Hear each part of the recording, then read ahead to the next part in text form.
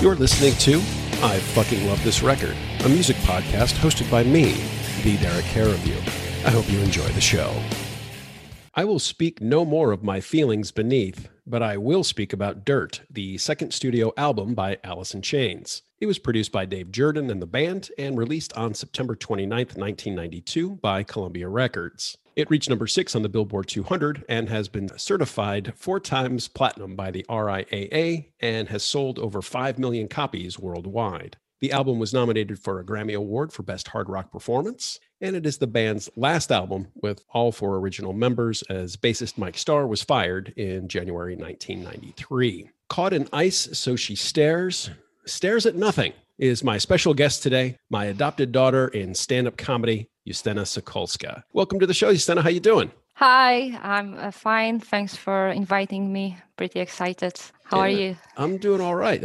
I'm excited about this one. We've been talking about doing this one for a while. There's been at least twice where we have made a plan to record, got very drunk, and both forgot about the plan that we had made to record and then forgot about it until later. So I'm glad we're here. I can't speak to your sobriety, but I am working on getting rid of mine at this point, but still sober. Yeah, I'm trying to be sober. I had 3 days in a row off, so this is the day when I finally should be sober and ready for, action at work tomorrow.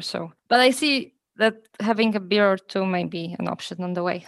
That is always an option. I encourage not only for my guests, but my listeners and people close to them to, enjoy it just a little bit if that's the thing that you're into. So Justyna, tell me, how did this album enter your life? It's actually interesting, I think, because, when this album was released, it was in 1992, and in 1992, I was 2. So I was obviously not that much interested in music in general because, I had different priorities at that time. But it was somewhere around the year 2000, which I think is quite important, was still pre-YouTube, pre-music streaming era. It was still when we were downloading, buying, recording tapes and CDs still. Believe it or not, I still remember the tapes. I had a Walkman. What is the most important thing is that MTV played music back then. And we also had VH1 and 2 music channels from Germany, Viva and Viva 2. And those are very important. Why I mention it's because my first encounter, the first time I have ever heard Alice in Chains in general, was thanks to one of those channels. I think it was MTV that I saw Men in the Box from Facelift. I just thought, who is that angel? Because Elaine Stiley looked like an angel, yet he sang like a devil, and I just remember the impression I felt that it made on me. I was like, ooh, what the hell? I was 10 years old. So obviously my music taste was pretty eclectic at that time. I did not understand what was alternative music, what was non-alternative music. Yet I heard a lot of classics. My mom used to love both ABBA and Led Zeppelin. So it was, the range of music, which was very, very wide. But that voice, I just remember that voice, what Elaine Stiley did. And I think that the guitarist, Cantrell, yes, he sang some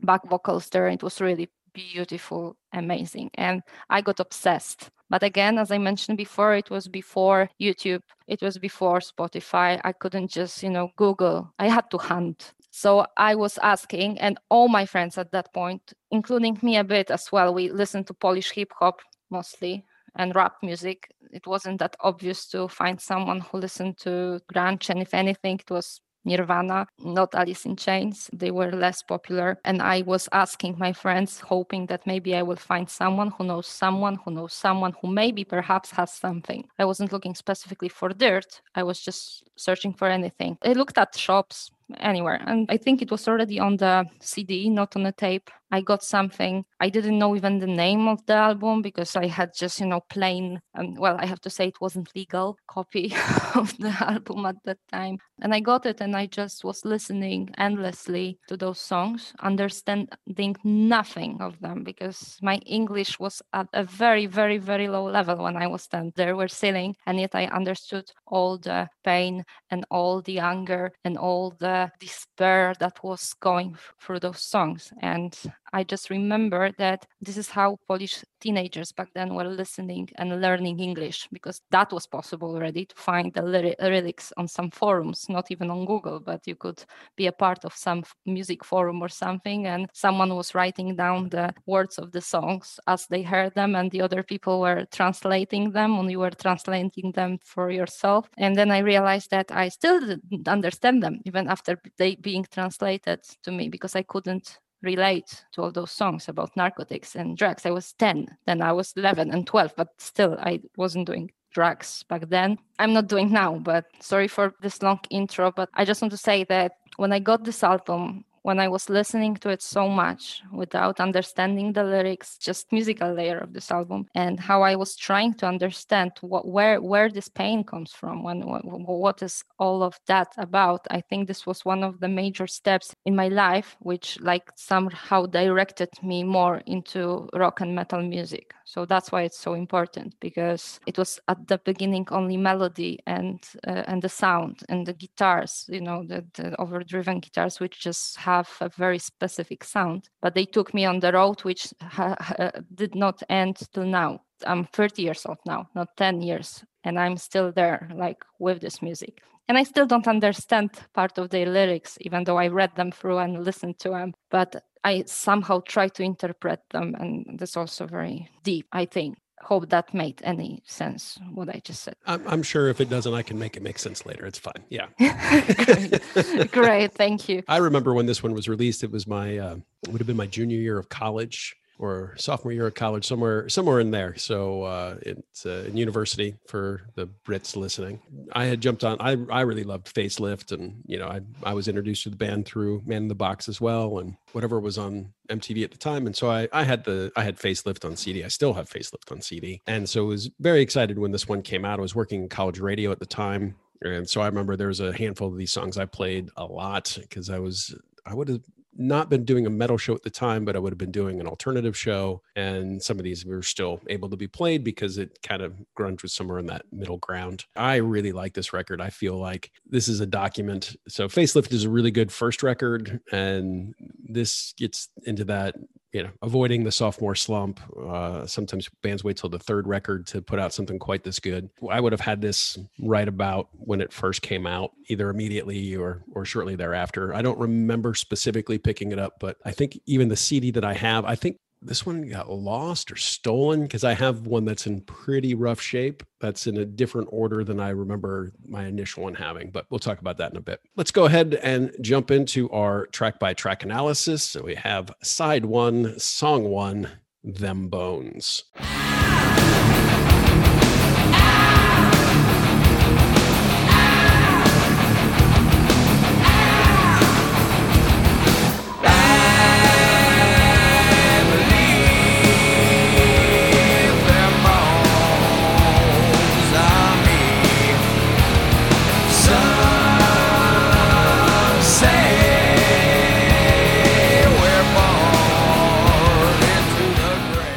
This is a song that I have to kind of brace myself for if I'm listening to this one on headphones, because it has that just like that second of silence, and then all of a sudden it just goes. I mean, this is just like shot out of a cannon right fucking away. The way he sings that opening, the yelling that he does at the beginning, and it's such a great opener. This one got a ton of play on my radio show. I really, really like this song. Probably top 3 on this record for me, and maybe top 5 all time for Alice in Chains. And this is where, Cantrell really shows himself to be really one of the best heavy guitarists of the era. Facelift wasn't a slouch or anything, but this album is significantly heavier than most of Facelift. It's got a heavier production. I think Dave Jordan produced both of those records, so it's not radically different, but it's quite a bit heavier and a lot more, let's say, just kind of riffage going on this one. This is just I think a really great opening song. It sets the tone for the rest of this record. This is a pretty bleak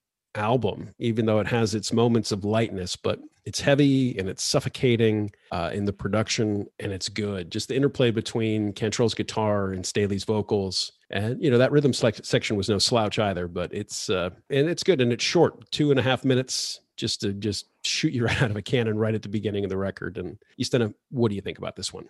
So first of all, for me, it's very interesting because I'm talking now from a perspective of a person who knows this album for ages, and I mean for ages in my world. And right now, I just know that this is, I think, the heaviest or one of the heaviest songs that they have written. I can also say that the first thing when I hear Them Bones in my head is the solo. It's short, but it's very characteristic. It's like one of a kind. It's like just few perfect sounds one after another. I just can't explain. It's just that this sound is immediately in my head, that solo. And also it is very, I don't think it's a grungy song. I mean, not obviously it must be a bit grungy since it's played by Alice in Chains, but in general, it's very, very, I even know a death metal band called Grave who made a cover of that song, and it fits this dark, heavy vibe.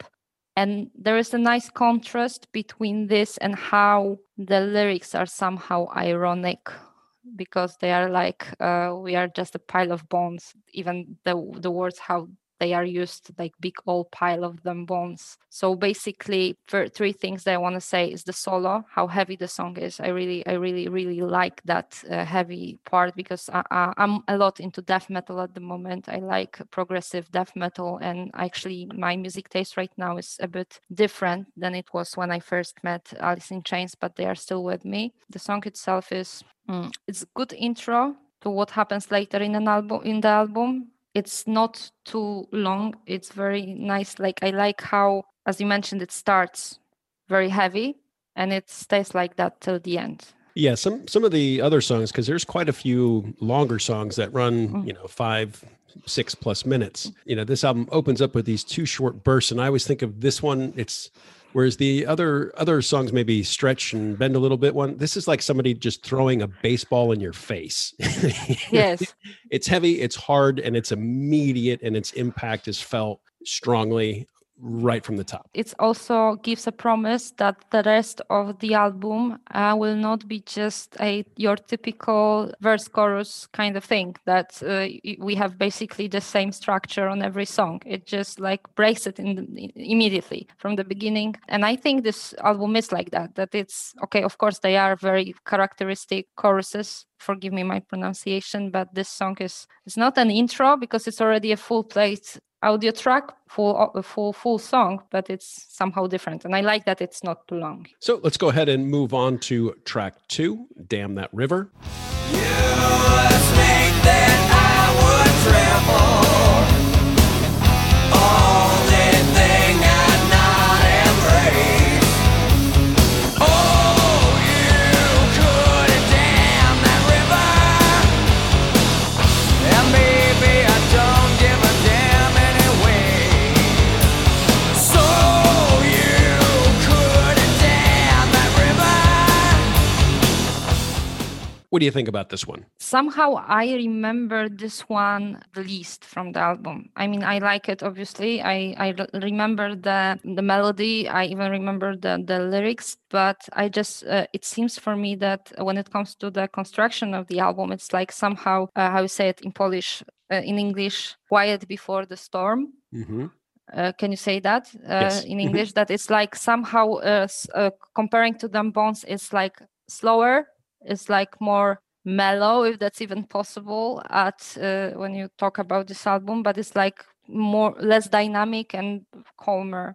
And I like the title, I would say, Damn That River.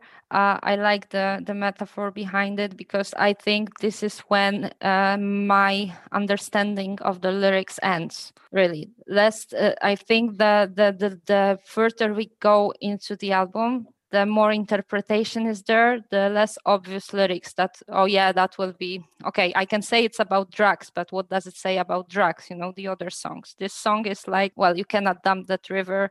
It's pretty clear. And when you go through it, I think it is one of those songs they wrote for their girlfriends, if I'm not mistaken, because I just remember that when I was younger, I thought that all the lyrics are written by Lane Staley. I just was thinking that because, when I was younger, it was all about the vocalist. when you listen to the songs when you are 10 years old girl. You think that vocalist is everything that matters in the band. Only then when I started to listen more, when I started playing guitar myself, I started listening, reading about the story of the band, history of the band a bit more. And I started thinking about the riffs because I tried to repeat them. The riffs on every single Alice in Chains song are just the best. I can't select my favorite one, but Damn That River is my, I think, least favorite on the album. Maybe that's why I still like it very much because it's from this album. Okay, so I'll go ahead and So jump. you go ahead. I'm going to maybe. go ahead and jump in here, and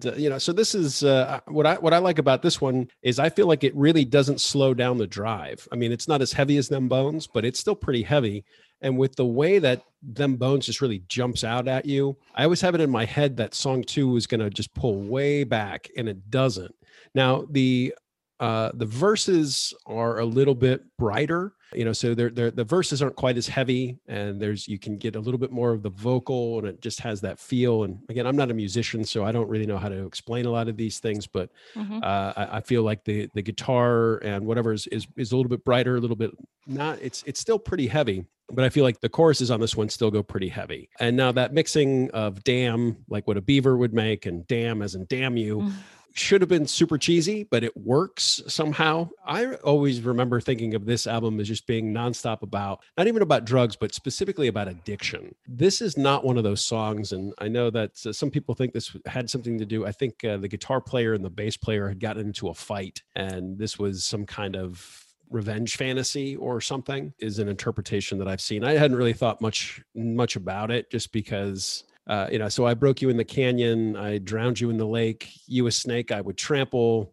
the only thing I'd not embrace. It's like, I think these are pretty, I don't want to say cryptic, but fairly, it's like heavy lyrics don't always have to tell a story, make that much sense. And just, you could see like the guitar is brighter on those verses, but then when he gets into the chorus, it goes, but it's not quite as heavy as Them Bones, but it's pretty close. I think this is a really good song too. Like, this is one I could see why this is maybe not one that's most memorable for you. It's one that I still really like, but in my head this song is slower, and then when I kept hearing it, I was like, nope, this is this is almost as heavy, and it's another short one. It's it's only barely over 3 minutes long, I think. One of the things I've learned just doing the show is how often you need these like bridges to get you in, because song 1 could be whatever the fuck you want it to be, and it depends I like to be just punched in the face with song 1, unless you're doing something a little bit tricky. I like that, just let's just go, just everybody, let's go, and I like that about this album, because it does that. And then song 2 has so many different ways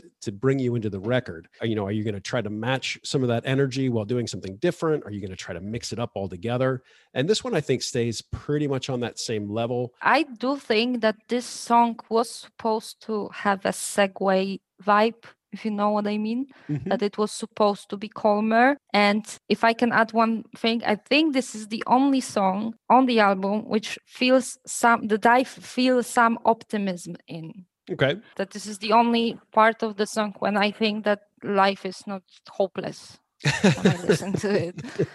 Well, revenge fantasies are always, yes. You got to keep going. The idea is to live well after the revenge. So that totally makes sense. Let's go ahead and move on to track 3, Rain When I Die.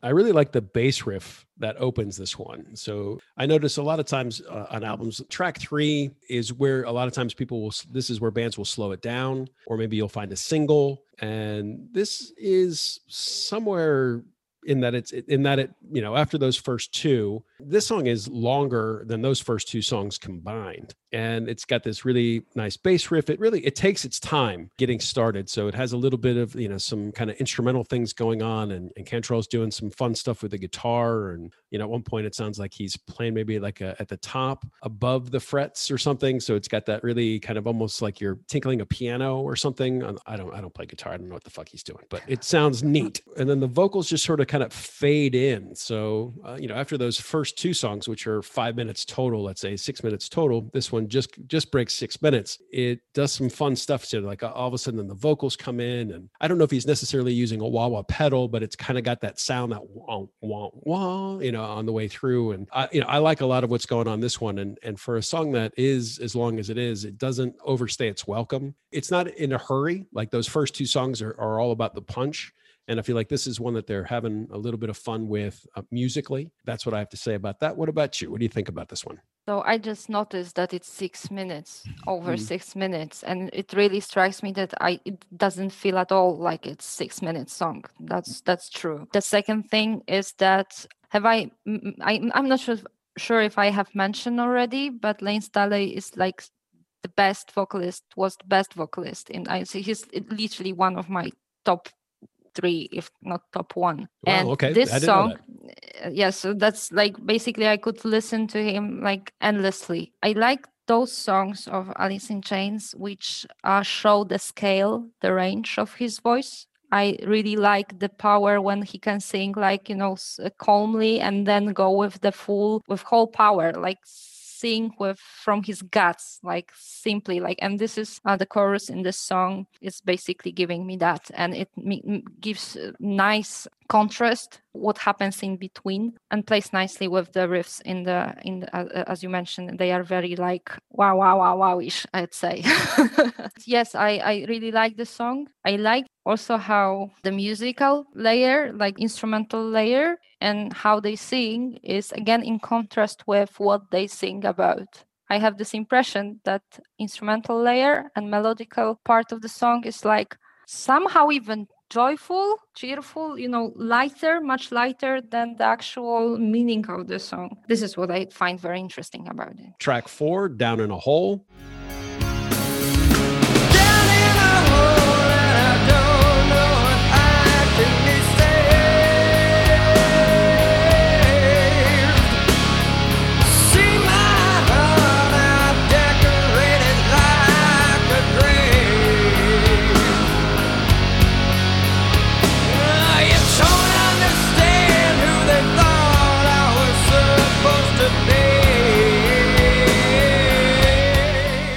I think of this one that it is probably one of the most beautiful songs of all time ever in the history of rock music, like ever and ever. And like I literally don't hold back, Susanna. Tell us what you're thinking. Yes, I can't name many more songs which made such an impression on me on every layer that I can possibly imagine. I had my first encounter with these songs many times, in a sense that first I heard it and I couldn't even understand the title because of my poor knowledge of English, because you might probably notice it's not my first language. Basically, I did not understand, and yet I felt the pain. The melody is just brilliant. The song is more in a classical setup when you have a verse and the chorus, but it doesn't matter because it's just perfect here. It's like, you would say it's a ballad, but it's not really a ballad, I would say. It takes everything that's best in his voice, which I think he has. I don't know how to say it in English again, but his range was very wide. It's like 4 octaves, I think. Octaves, yep. That he had the range of. That whatever he sings is like, whether he sings like a ballad kind of song or like heavy chorus, it's still like this, the same type of emotions that I feel there. But Down in the Hole has also like the saddest and the most beautiful lyrics. If you compare it to the rest of the album, when like all of those, and I think that it's actually not even Staley who wrote the lyrics for that, but Cantrell. It doesn't matter that altogether, when you listen to the final piece, I'm out of words, really. It's like, this is how big impression this song has on me. I tried, I sing, I play a bit of guitar myself, and I tried to learn it, but when I sing it, when I try to play it, it sounds like a church song. But when I listen it on this album, still the most beautiful one that could have been, but it's just, oh my God, it's just so brilliant. It's sad, it's gentle, it's a bit different on the lyrical part. This piece has special place in my, stone cold heart. It's one of the best lyrics I have heard. And I could keep repeating it for next 10 hours and keep telling you how it is the best song. But yeah. All right. Well, then I'll tell you, before we get to that part, because I'll have to do too much editing for that. So I'm just going to go ahead and jump in. And this really, obviously, finally, it really slows it down. This is the song that a lot of times you would find on a track 3. I prefer it in track 4. I always think 3 is just a little too early to throw in a ballad. And this is, you said maybe not about, this is legitimately a ballad. It does have an edge. This is a love song from Jerry Cantrell to his girlfriend at the time, and I think eventually was his wife, though I'm not 100% sure about that. Originally, this was track 12. And I want to say in the first CD that I had, that's where it was. And then when I had to repurchase this one, now it's at track 4. I think it works much better at track 4, even though I am, and this is for you, Eric Schmidt, a sucker for a slow closer. But I like it where it is here because it works in that, you want that 3 or 4 to do something a little bit different. Like I said, it's either going to be maybe a little bit shinier because it's a single, or a little bit slower because it's a ballad. And this one is, it's still an Alice in Chains song. I don't think that it suddenly turns into something that it's not. It still has that edge to it. It still has that guitar. And I think Jerry Cantrell was maybe one of the better, we'll say, riff masters of the 90s. Like if you had to just choose, so like Tony Iommi clearly ruled the 70s. People can argue about, the 80s. If you're going to talk about the 90s, Jerry Cantrell is in that conversation as, the best heavy guitar player of the decade. That's not even far off base here on this much slower song. It just works in the context that, I don't remember it being at track 12, and I would have to re-listen to see if that made any sense. I like it right here where it is. It doesn't overstay its welcome. It's a good tune. We're going to go ahead and move on to track 5, Sick Man.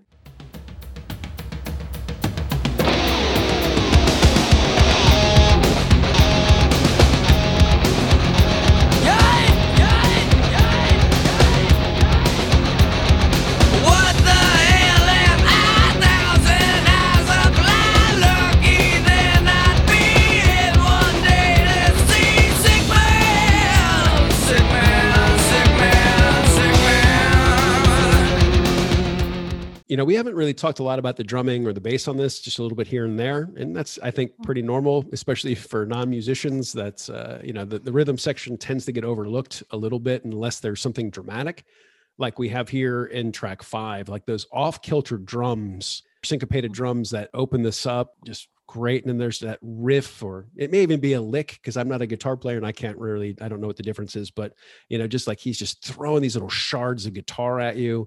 And then the vocals come in, and I think they change channels. Like if you're listening on headphones, at one point he's in your right ear, another point he's in your left ear. And then it gets a little bit draggy, but I feel on purpose, like it kind of slows it down.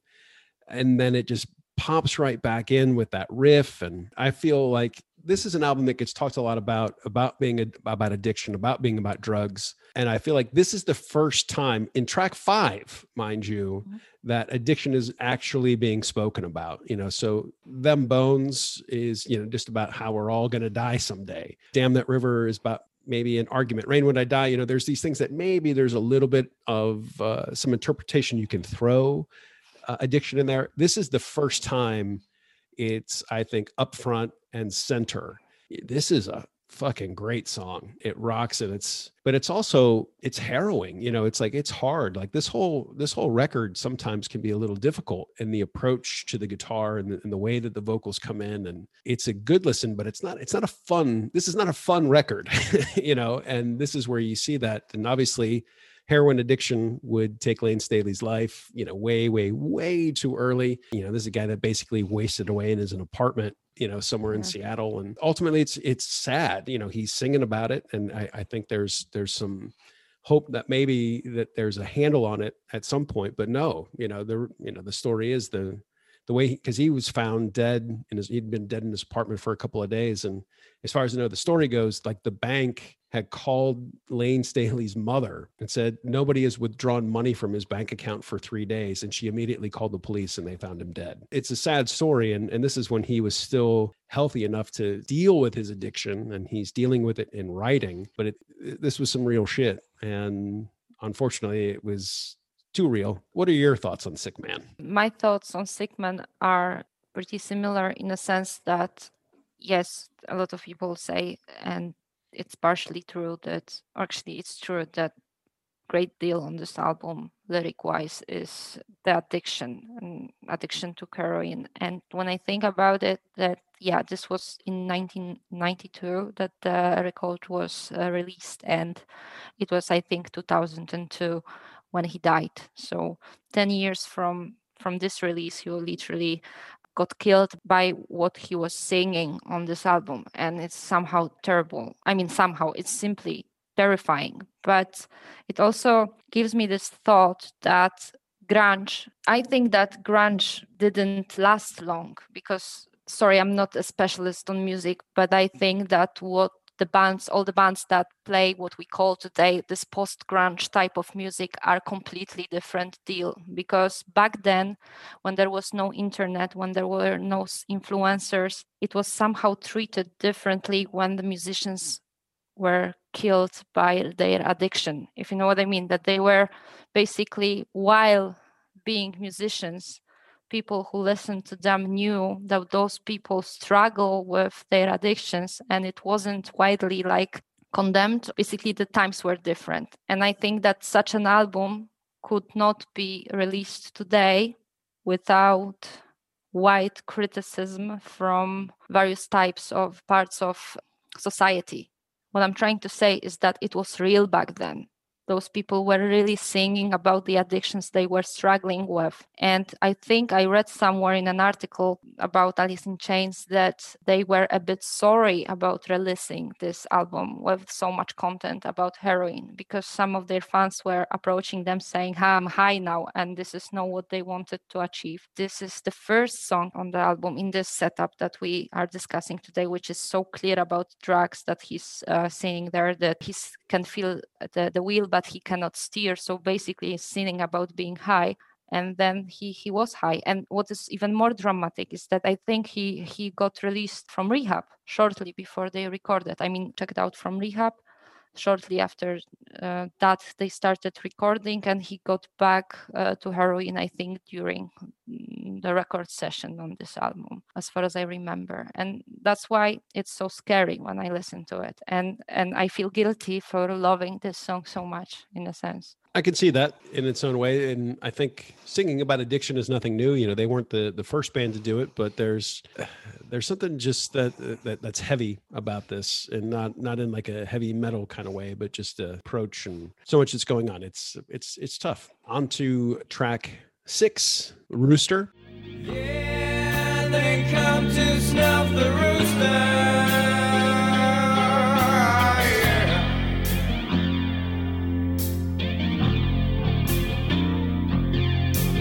Yeah, here come the rooster. Yeah, you know he ain't gonna die.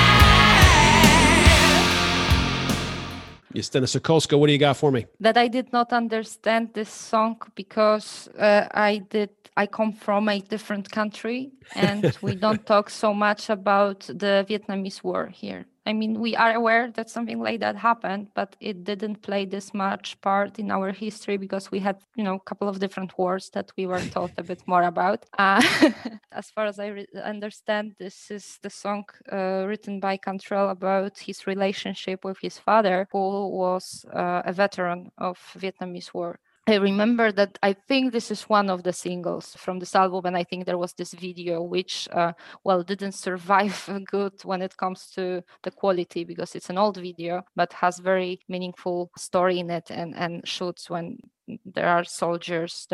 I just remember vividly guy without a leg from this video, very scary, so again, there is this contrast between how seemingly calm the song is, at least in the beginning. And what matter does it talk about? This conflict between a son and a father, and like what war is another destructive factor in one's life. And basically this this album is one of the saddest I know of. It does not only talk about drugs, but also like this distracting, heavy, difficult relationships. Even love is so shown as destructive. This song, basically, if I wanted to sum it up, it's calm, it's sad, it's hard to understand for someone who, but maybe this is what this song was written for, because it's very hard for me to relate to it, and yet I do sense this deep will to try and understand the nature of relationship between them and what war basically does to people, like another destructive factor. Yeah, definitely. So it's not just, I don't think you necessarily need to know anything about the Vietnam War to get this, because it's obviously about somebody who was in a war and how that affected them, and then how that eventually affected their relationships with other people. And this is one, it was a single. I think it was the fourth single, and it was, it got plenty of play. But when I was in university, I had a roommate and his nickname was Rooster. So my roommates used to play this song a lot. And I got to the point where I used to not like this song, like on an individual level. It was like one of those, I think, a single that you hate on the radio, but you love on the album. That's one of these songs for me. It's sort of like You Shook Me All Night Long by AC/DC. Like, I never really need to hear that song ever again. But if I'm listening to Back in Black, if I'm actually listening to the album Back in Black, I love it where it is on the record. But I don't want to hear it on the radio. I don't want to hear it individually. And Rooster is one of those songs for me, because it was a big radio single, and my roommates played the shit out of this record, or this song, mainly to annoy my roommate, who I don't even think liked this song very much. And so it's one that's, I need that context for it. And it's a good tune. And I know it, like you said, it was written about Jerry Cantrell's dad, who was a veteran of the Vietnam War. I read something about how his dad only saw them play one time, and they played this song, and tears and whatnot. So one of those things, but it's a good tune, and I can see why they released it as a single, even though it's pretty long. It's over 6 minutes long. So I don't know if there was a radio edit that I don't quite remember, but is certainly a possibility. But I think with alternative radio that there were, they weren't quite as connected to that 3.5 minute long single. So that brings us to the end of side one of Dirt from Alice in Chains on I Fucking Love This Record, with my special guest, Justyna Sokolska.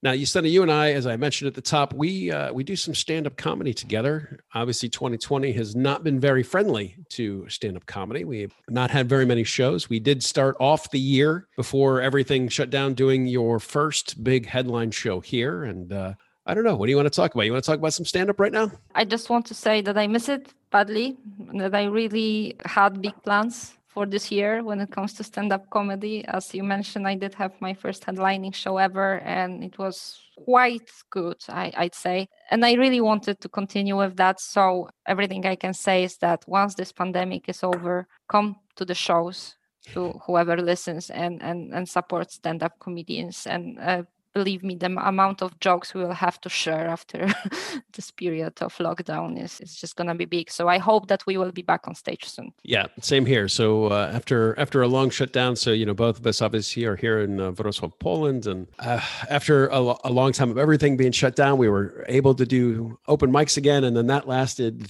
3 whole weeks. 3 weeks, yes. 3 weeks. Should have been 4, but our venue had to close for reasons that were not COVID related. And then anyway. Well, hopefully we'll be back soon. I mean, the vaccine is ready, I've heard. So that's the rumor.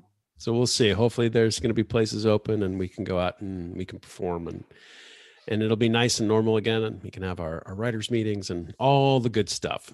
Fingers crossed. We're going to go ahead and flip this bad boy over. Side 2, song 7, Junkhead.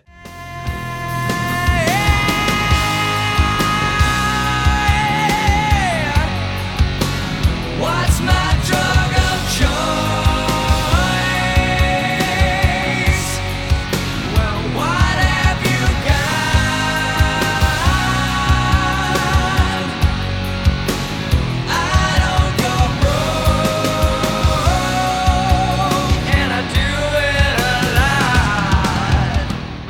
we think this one's about? All right. This is kind of a middle of the pack song for me. And, I like to split the album in two so we can do a little talk. And generally, if I have the vinyl or if I can find out what the vinyl track listing is, so I'm not 100% sure that this does start side two.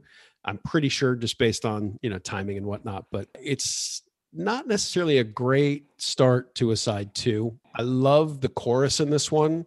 I have that, what's my drug of choice? What have you got? I don't go broke, but I do it a lot. To go, to go back that his, mom found him because he didn't take money out of his ATM. But it's maybe only the second time that drugs are, I don't want to say drugs because drugs can apply a lot of things, but let's say addiction is taken on here, and it's a good one. I think that basically Sick Man is just a much better song. This one it's just really middle of the pack. I don't dislike the song, but it's not one that I necessarily go straight to. And if it is what starts side two, that's, I think, maybe not the best choice. But what do you think about this one? When it comes to the order of the tracks on the album, I have to say that I've never thought about it really, because as I mentioned, the first copy that I've got of this album was illegal, so I'm pretty sure the songs were just shuffled. I don't even remember what was which in which order. So I cannot say about this being an opening of the side two. But it's also not one of my favorite songs, but mostly because I'm so afraid of it. Because again, I've never done drugs in my life. I don't even like weed. I'm afraid of them. Drugs are something that scare me. And here there's so much passion in this song, and I know that they did not record it to glorify the addiction. They did not record it to glorify the being under the influence of heroin or whatever. They are very convincing in this, that when I read the lyrics, when I listen to them playing the song, like when I listen to the song, that it's so convincing that someone could feel this way, so aggressive and so passionate about such a destructive substance, if you know what I mean. That this is scary. So I treat this song as a horror movie of this album. That I watch it like with my eyes, covered with my hands and just looking at it through my fingers. And anybody who heard this record and thought, yeah, I want to try heroin, I don't get that, because this is all terrifying. They're clearly not glamorizing drug addiction at all.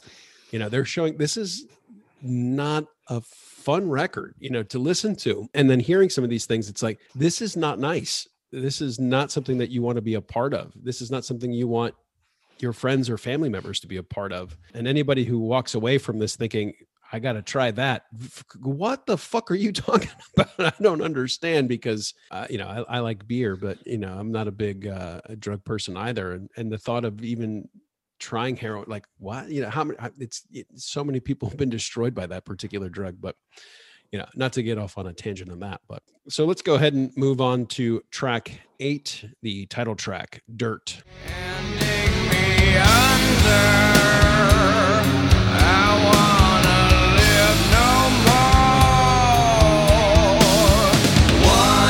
Doesn't care is one who shouldn't be. I'm trying to hide myself from what is wrong for me.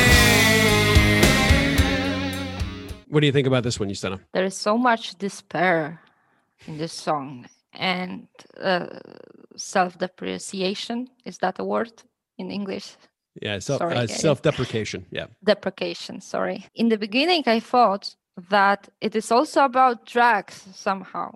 And I see this weird parallel between how relations can also be addictive. Because in the end, I also don't think this is about substance abuse or addiction necessarily, but about some actual relation with another person which is toxic, that you would rather end it in a bad way than be stuck in it.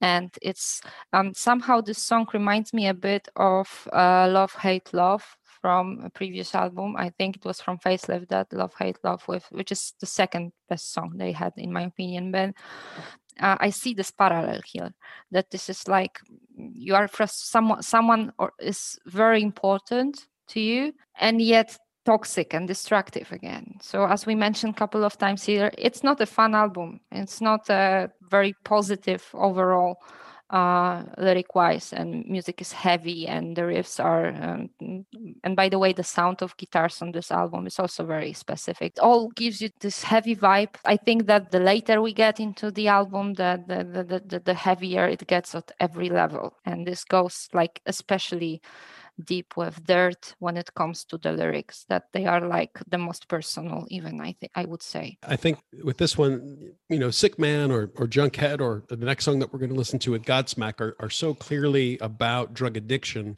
I think the thing with Dirt is that addiction is only a part of it. I think there's a lot of different things. This is one of the few times that addiction is a part of it, but it's not the focus. That it's talking about, like you said, maybe a toxic relationship along with elements of suicide or revenge or depression, or, there's a lot of things going on with this one. And I think that's why it's a good choice for a title track. I really like, that opening guitar almost sounds like Flies at the very beginning.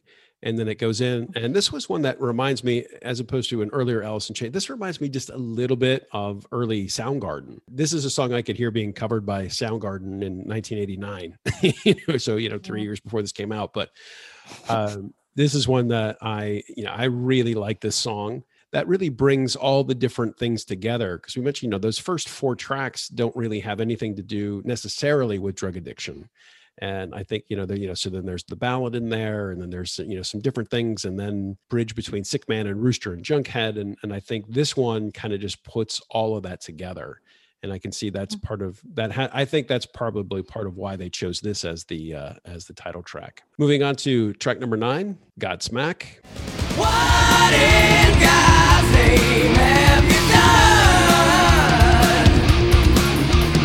Stick your arm for some reward. So your sickness weighs a ton, and God's name is smack for some.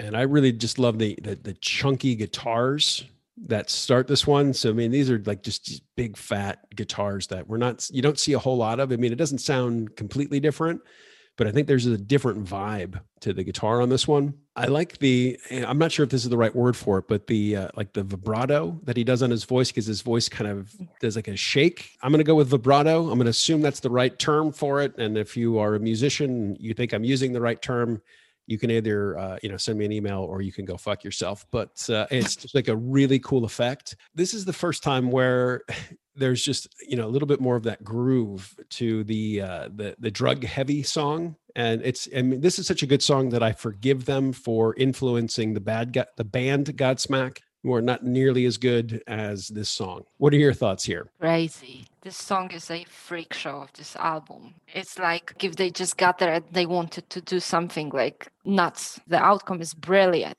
And the funny part is that the 10 years old me did not like this song at all.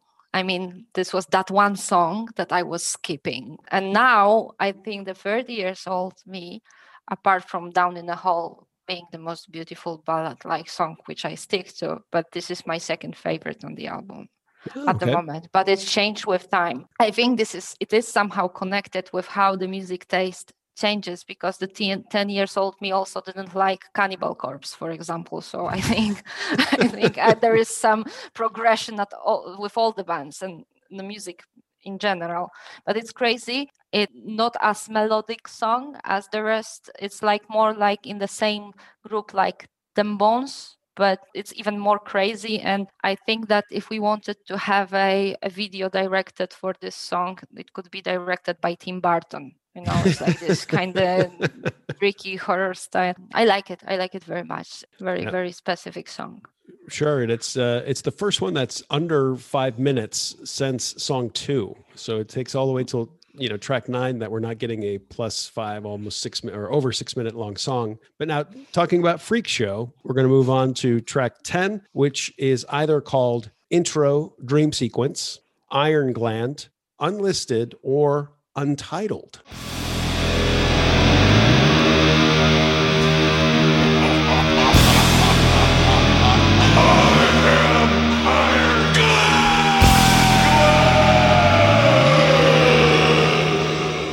What do you got for me on this 43-second song, Justyna? It's my favorite song where wait, there is something to it. It's my favorite song in which Tom Araya sings. It's like, I must say I'm not a fan of Slayer. Never have been. What? I'm sorry, thrash metal. I like, when it comes to thrash metal, I like Testament. That's the thing. So I respect fully. I listened to a couple of songs, but I just never got much into thrash metal. So please don't hate me. And I learned pretty late that Tom Araya was here. I didn't even recognize that that's the voice. But then again, there are 43 seconds. So, and the titling is like, I think that it's even possible that in my first version of the album that I had, it wasn't even there. It's just like easy to miss, because it could be the end of the previous song or the beginning of the next song, and I somehow never paid much attention. But it's an interesting thing, I'd say. It's goofy. It's fun. It's 43 seconds. On my CD, I double checked. Mine, it says 10 and then nothing. It doesn't say Untitled. So this, for my CD, it's unlisted. But it's there. So it's not a hidden track. It says track 10, but then it's blank after that. And of course, it goes with the, a little bit of, we get a small piece of Iron Man from Black Sabbath, but he says, I am iron. And then somebody says gland. And so that's why it's listed that way sometimes. So I think just enough about a 43-second song there. We're going to move on to track 11, Hate to Feel.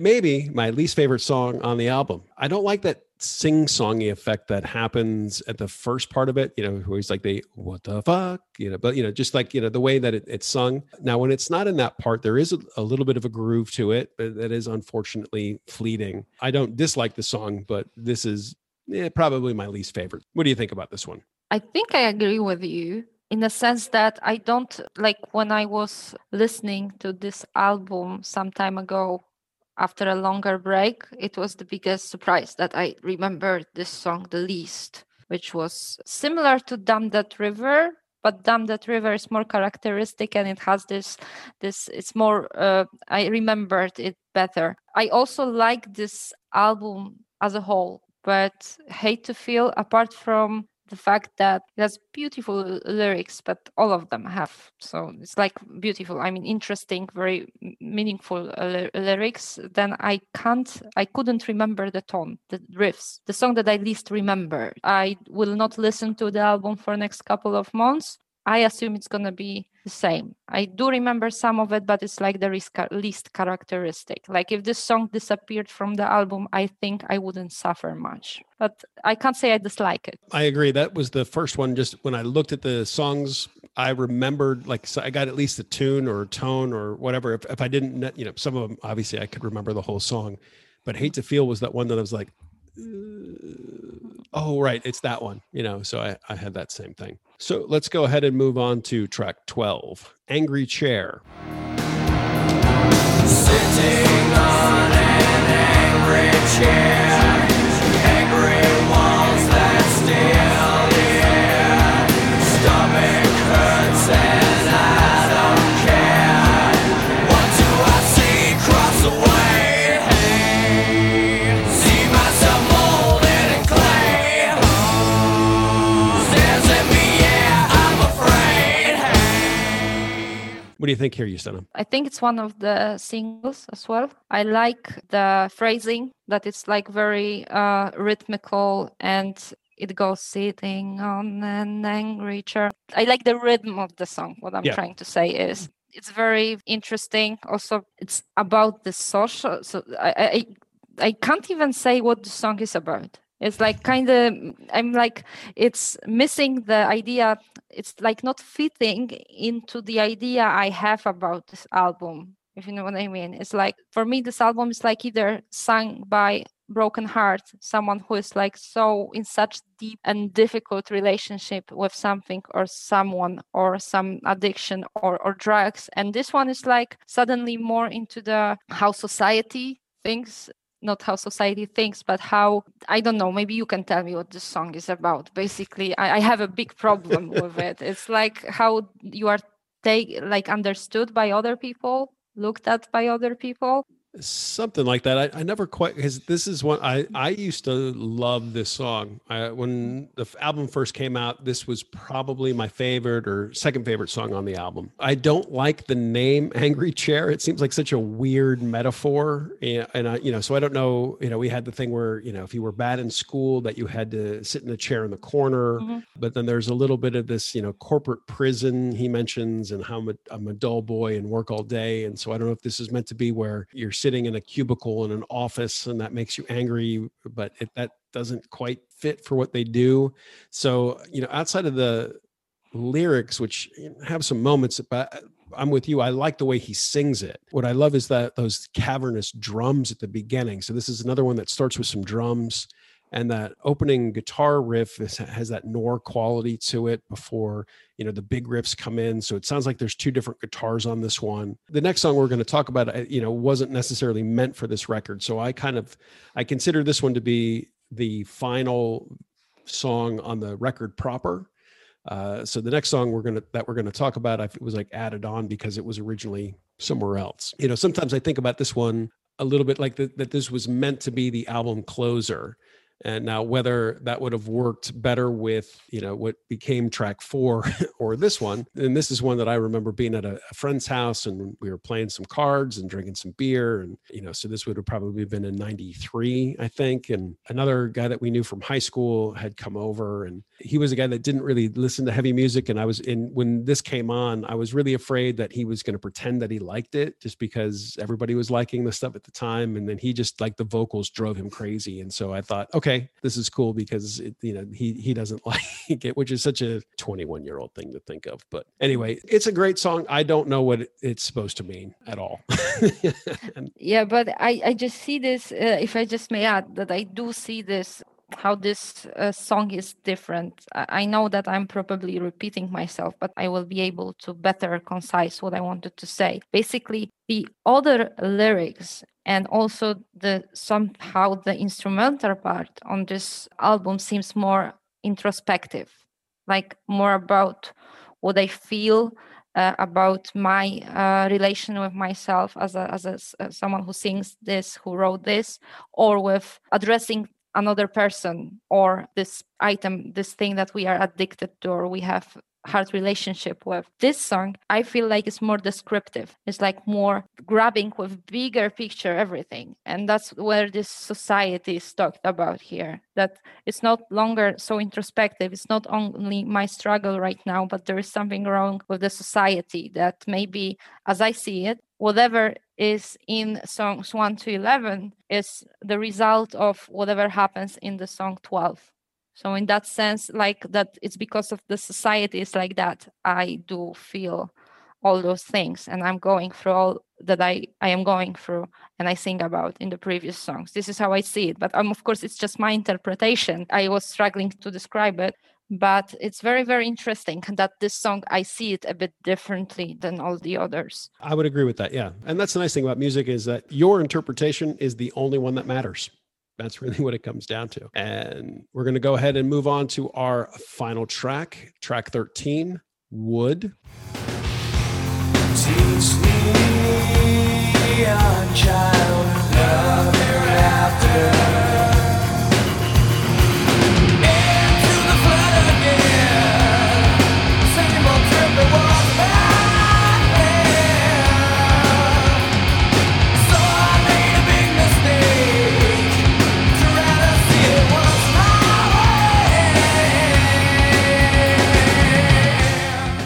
originally this was available on the single soundtrack. I remember when this was released as a video, and this song is fucking great. I bought the single soundtrack specifically for this song. I remember watching MTV and it was one of those just having it on all day, hoping to hear the song. It's fantastic, but it does sound and feel different. It feels like it's been added on. So as a song, I would say Wood is maybe my favorite song by Alice in Chains. Top 2. I fucking love this song so much. But on this album, it's totally different in a way because it was produced by somebody else. It was written at a different time. It has a different guitar tone to it. Part of me is glad that they kind of stuck it at the end. It almost feels like a bonus track. This song is so good. And it does deal with addiction, and it does have to do with, Andrew Wood, who was the singer of Mother Love Bone, who had died from a heroin overdose. And so it fits thematically, even if it doesn't necessarily fit musically. It does sound different. So part of me always feels like Angry Chair finishes Dirt proper, and then here's this bonus track that doesn't necessarily fit with it. I don't know what to say because I love this song so much. It doesn't belong on this album. I'm glad it's there, so you have it. You wouldn't want to wait another few years to get it. I'm glad they didn't try to either start the album with it or throw it into track 6 or something. They let it just be this bonus track at the end. What are your thoughts here? So you basically said already that smart thing that I wanted to point out, how this song is different. It's totally different. I also love this song. I love it very much. It's a beautiful song. It's one of the kind. I am pretty sure that this is the most covered song by Alice in Chains. I think that every band played this song at least once that was after Alice in Chains, because it's just so memorable and just sticks in your mind and is beautiful. But yes, it sounds totally different in my opinion, because it the sound is so spacious. It's not so grungy. It's like more edited, and it's like less edgy than the rest of the songs, I would say. I don't know if edgy is a musical term, but that's what I will use. Sure. It's different. It's also a song that one of my other favorite bands, but from progressive death metal played. I think Opeth, the band from Sweden, which I very like, they played the cover. It wasn't half as good, I'd say, as it always is, but it only shows that this band is influential. People from with various tastes listen to them, and this song is like, I hate this word, but I have to say it, it's epic. If you know what I mean. It's never too much of this song. This is the song that when I listen, I don't think I ever listened once to this song in a row.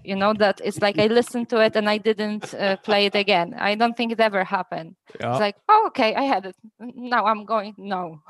Yeah, this is definitely one of those songs that this gets listened to 3 times minimum. Yeah. That's just it. That's 3 times minimum. Minimum. You're welcome to listen more. Oh, of course. I mean, it does stretch, but I have those handful of songs where once is never enough, twice is not, it's like, if I only have the time for 3, we're listening to it 3 times. And this is it's a 3.5 minute long. This is for lack of a better word, it's a pop single, but it's so good, but because it just has that drive to it. It just moves. The vocal performance and the way such a good song, such a good song. All right, Justyna, that brings us to our final thoughts. What do you think about this record? That it's deep, has many, many layers, both on instrumental and lyrical part, that when you separate the songs from each other, so you don't listen to them one by one, you can see so much variety. Be alone, compare Wood to Godsmack, right? Those are 2 different genres almost. I love this album. I can listen to it.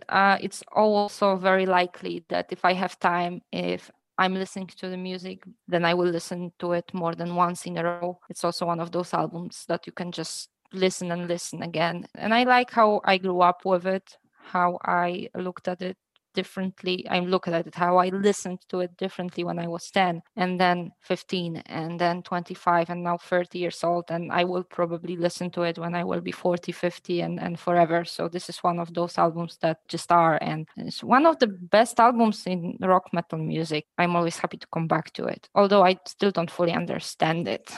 Which is beautiful. Yeah. For me, this is one of those records that I love this record, obviously, but I'm also kind of happy when it's over. because it's not a pleasant journey. This is not a fun record. As we have said a couple of times here, it reminds me a little bit of Ministry's Psalm 69. Like, I love to listen to it, but I'm also a little bit happy when it's over. You need to let your body relax a little bit because there's so much tension in it. And it's one that I will listen to over the course of a few days, but I won't necessarily listen to it more than one time in a day. There was a couple of times, of course, I listened to it kind of back to back, but not something I do a lot with this one. And as much as I do like it, I do have to have that moment of silence when it's over.